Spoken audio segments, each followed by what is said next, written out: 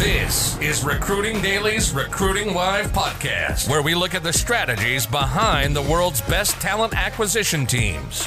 We talk recruiting, sourcing, and talent acquisition. Each week, we take one overcomplicated topic and break it down so that your 3-year-old can understand it.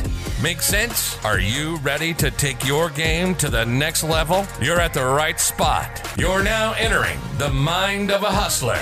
Here's your host, William Tincup. Ladies and gentlemen, this is William Tincup, and you're listening to the Recruiting Daily podcast. Today we have Danny on from Pathways, and our topic that we're going to explore today is everything we know about empathy is wrong. So this is just going to be fun. Can't wait to get into it with Danny. Danny and I were just joking. We talked to each other about a decade ago, and we can't remember who introduced who, but both of us have names that are easily recognizable. So, Danny, welcome to the show. Would you do us a favor and introduce both yourself and Pathways? Yeah. Well, thanks for having me on the show, William. Sure. And it's fantastic to reconnect again. I'm Danny Gutknecht. I'm the author of a book named Meaning at Work and Its Hidden Language, which is a lifelong journey into the intersection of meaning and work. And so I also have a company by the name of Pathways, where we help organizations train leaders and recruit and train leaders. So all of the above, and just regular people. Everybody's kind of like it's a lead yourself type of training program. I love that. So let's start with the book. Why did you decide to write a book, A? And what was your process like? Were you inspired? Were you forced at gunpoint? Like, what was the bit? Well, my goodness, yes, I was almost forced at gunpoint, although not quite gunpoint, but I used to write white papers. So when I got into recruiting, one of the things that just drove me nuts was bias. And I was running a recruiting team in the mid 90s, and recruiters would get off the telephone and it would just constantly be this, I would be like, the candidate can't just have all of your same goals lined up. And so I started to tinker with psychological tools that I was interested in for my own self-development, but also tools that I was interested in kind of going out in the marketplace and seeing how they worked in the organization. And I would write white papers about things that I would uncover and problems that I would kind of like get some insight into. And over the years, I kept writing white papers, and people would say, you got to write a book, got to write a book. And I have a very good friend out of Austin, Texas, Bijoy Goswami, who said, after I published a paper in 2013 by the name of Chemistry, like what's the relationship that we have to work and to the businesses that we work in, or the brands that we actually interact with. And he said, you're writing a book and I'm not taking no for an answer. And so it took about 4.5 years for me to pen 161 pages, because I really wanted it to, I didn't want to have one of those books where the first couple of chapters makes the point and then you're kind of reiterating it. So it took some time. Well, first of all, I'm glad you did it. It's well worth it. Are you thinking about a second or third book? Deep in the back of my mind, in the dark recesses in my brain. Yeah, writing a book is not easy. I'm sure there are easier books to write, but like I wrote many chapters and woke up the next day and said, this is awful. Right. And rewrote it. So it might be a little ways off before I write anything else. Fair enough. So tell us about the meaning and the intersection of meaning and work. Tell us what we need to know about that intersection point. Well, it was initially psychology, and a lot of the questions that I was exploring for myself as a human being were, how do you find something that is a lifelong journey that you're just fascinated with and interested in, and something that kind of just is worth pursuing regardless of the money? Like, what puts your feet on the ground in the morning and wants you to go do it, regardless of where it's at, too, regardless of the business. And I did a lot of self-exploration, but I would also take things that I'd learned in self-exploration and go, gosh, do these work for other people? And when I found myself in the recruiting world, what a wonderful place for this intersection to happen, right? Because you're talking to people about changing a career, relocating, those types of things. And so deploying these tools with other people and exploring it gives you a lot of data, a lot of information. And, over the 25 years before I wrote the book, I look back now and I'm like, man, I probably amassed, due to recorded interviews and exploration, and I probably amassed the largest trove of data in the history of work and meaning. And so what psychology deals with is really human meaning. It's how we make sense of the world, how we decide to show up in it. It's a little bit less about the heartfelt kind of emotional discharge that we think, although that's part of it. But it's also like, what are you willing to get up and do every day? What are you willing to struggle for? And that's the way I look at meaning. It's interesting because I asked this question of when we were talking about the University of Arizona pre-call. And one of the questions I asked, because I taught a class on stereotypes, American Indian stereotypes in particular, but the question was about activism. Like, what does it take to get you active? And so I'd go around the room, 50 kids in a room. And so I'd get, basically ask, like, what is it? I mean, if you're going to march, like, what is it going to take to get you off the couch? Or if you're going to write a check, what is it going to take? And what we came to, class by classes, it had to touch you. It had to touch your life. If your mom, unfortunately, if she had breast cancer, you got into it. If your dad had prostate cancer, or unfortunately, if someone died from a gun injury or something like that, you got active. And so it's like activism was tethered to personal experience in some ways. And again, I don't have any great data around that other than just doing it, just asking students. But it was really interesting because you're coming to some of the same things. It's like, okay, well, discretionary effort. You get an email at 5:00 on a Friday. Do you handle it? Do you want to handle it? Do you just want to wait till Monday? I think everyone's trying to figure that out. Yeah, you know what? It's fascinating that you did that research, because that's really at the crux of what it is. I mean, we're creatures of habit and patterns. When it comes to interpreting the world, we think that we do so real consciously, but most of the time it does take some form of trauma to get us to change a pattern or a habit. The good news is that you don't have to wait for trauma. You can actually do it. But it takes a little bit of effort. It's like starting an exercise regime when you're not in good shape and haven't exercised for 20 years. That is fantastic. So let's pivot and talk a little bit about empathy in the sense of, corporate empathy, if we want to start there. But what do we get right after with your research, your book, everything, and just you've been studying this for 30 years. What do we get right about empathy, and what do we just get wrong about empathy?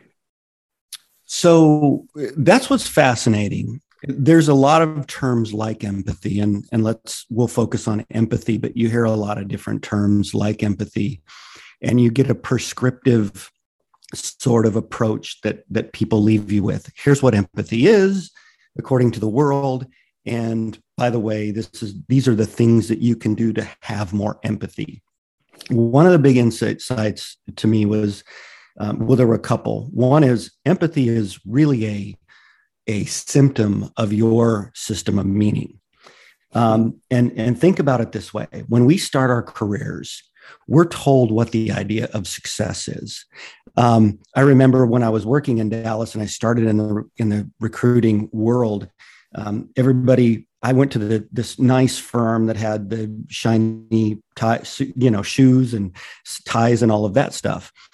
And I got these shoes, these dress shoes that were, real expensive dress shoes. I won't disparage the brand, but man, you wear those for 10 years and you don't realize that your back is off, your legs hurt, and you don't even realize it's just the shoes. You just know the shoes aren't comfortable, right? And so it's not until I kicked those shoes off, said that I'm going to explore barefoot. I'm going to explore all sorts of things, and you work all sorts of different muscles.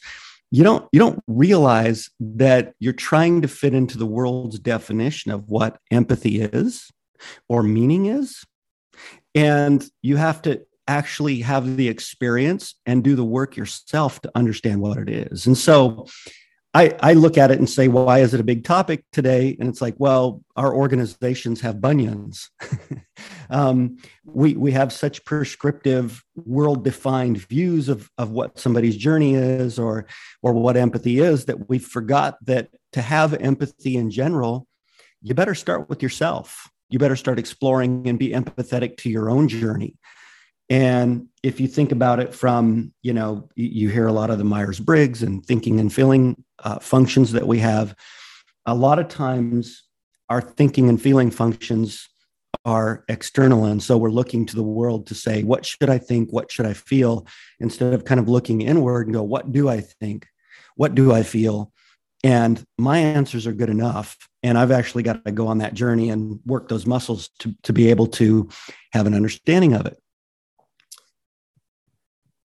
So, let me just interrupt real quick, because you've triggered something for me that I love.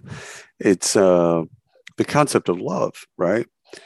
To love someone else, you have to love yourself, right? Mm-hmm. So it's kind of a universal truth. You got to be able to look in the mirror, see yourself for all the warts and all the things that you've got there. And you've got to be able to say I love you in order to say I love you to someone else. And you've just kind of run the parallel, a wonderful parallel of empathy, of saying, okay, you also kind of tether it to a journey, which I love, because it also kind of shows that, the journey's never done. It's not like you get to a certain point, you're like, okay, empathy, got it, check. Well, it's funny that you say that, because when I started to redevise the interview, one of the things that we started to do is record the interviews. And I would get my recruiters and myself, I'd do it myself, to start with day one, breath one. Where were you born? Where did you grow up? What interests did you have? And so we figured, a lot of people know how to interview to skills and titles and money. That's all good. But what nobody's really interviewing to is motives. Why did you do what you did? Why did you take the next role? And what was fascinating about it for you? And what were you trying to fulfill within? And by recording that, if you go back and listen, now you start to kind of gain an empathy for the human journey in general, right? You do that 20,000 times and listen to 20,000 journeys, even and your own. And you start to get real empathetic and go, hey, man, there's just a whole bunch of people. It doesn't matter whether they're in the C-suite or they're on the front line that are just trying to figure things out for themselves and really trying to find something that energizes them from, the feet up and wakes them up in the morning and is worth pursuing. And if you think about it, it's why when people get towards the end of their life, they reminisce, because they want to think that their life meant something.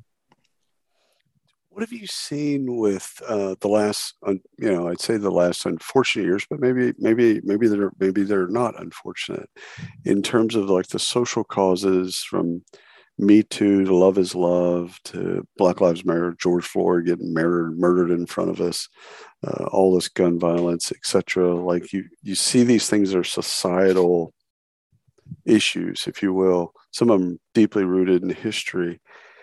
How have you seen that kind of transfer over into the world that you work in terms of meaning at work and empathy, and how we can look at other people's journey and to better understand ourselves and better understand them? You're touching on something really important. You said a couple of things that I think that we're all dealing with right now. And one is we're historical creatures, and we're historical further back than just ourselves, right? We've been passed down models of behavior, and those behavior models have feelings and all sorts of beliefs and things attached to them. And we repeat those without really thinking about them. We don't really kind of think, hey, what am I really acting out here? Is this me? And so what the world's experiencing today that businesses are needing to deal with is a crisis of meaning.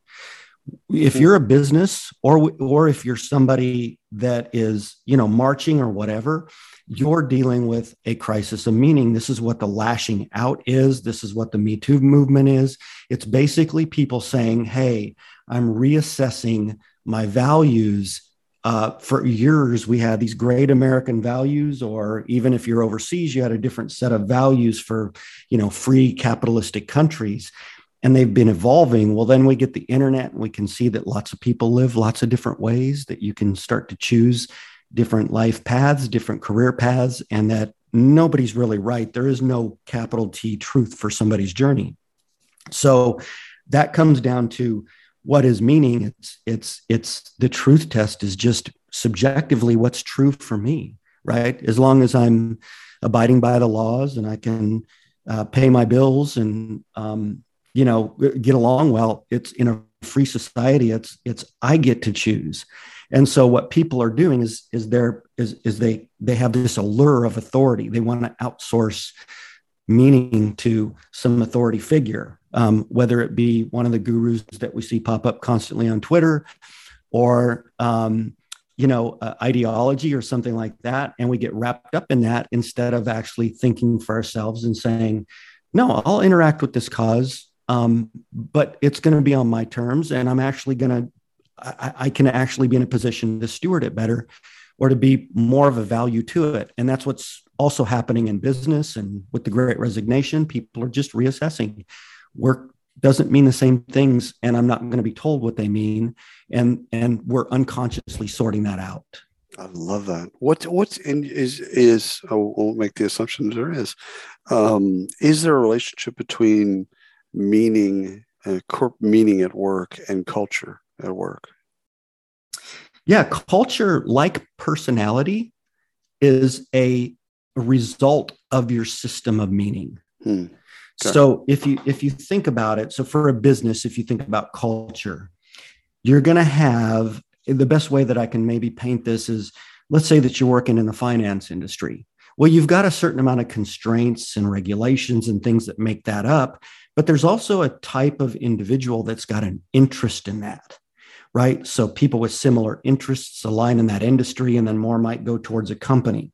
Well, within that company, you've got the group of individuals, and you've got this big structure called a company that's all at work producing something, doing something for human beings, doing something meaningful.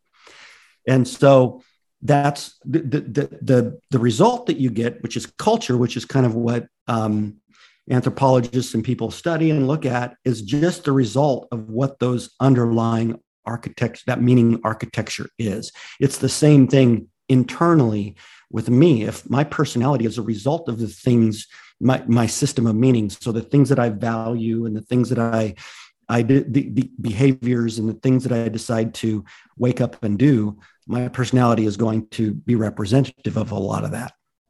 It's interesting that you as you refer to it as system of meaning and solving for that, like algebra, solving it for yourself, and then helping and understanding how other people are solving it and looking at empathy and through that lens. I love all of that.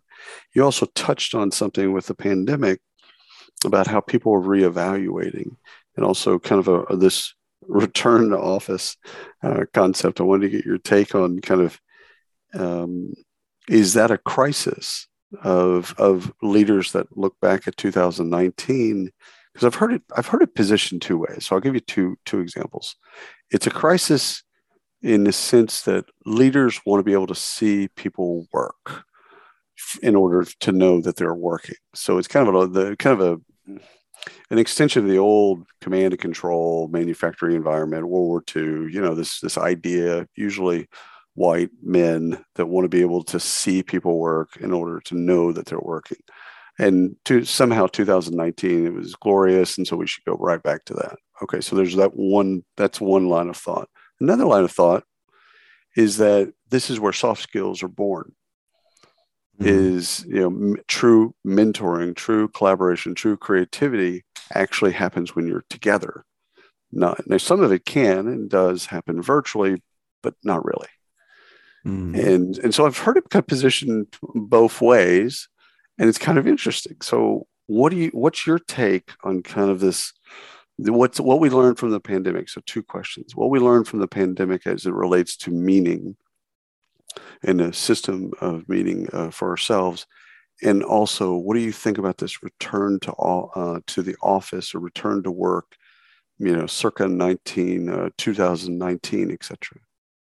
So prior to the pandemic, or what the pandemic did, in my view, is it caused an interrupt that was already evolving in the workforce, which was this discontented approach to work, this reevaluation of work values. What is work to me? How do I fit it into a life instead of how does my life fit into work? Those were already conversations that population was having with itself. The issue was it was accelerated, right? I think McKinsey and Company said digital adaptation advanced 10 years in 6 months.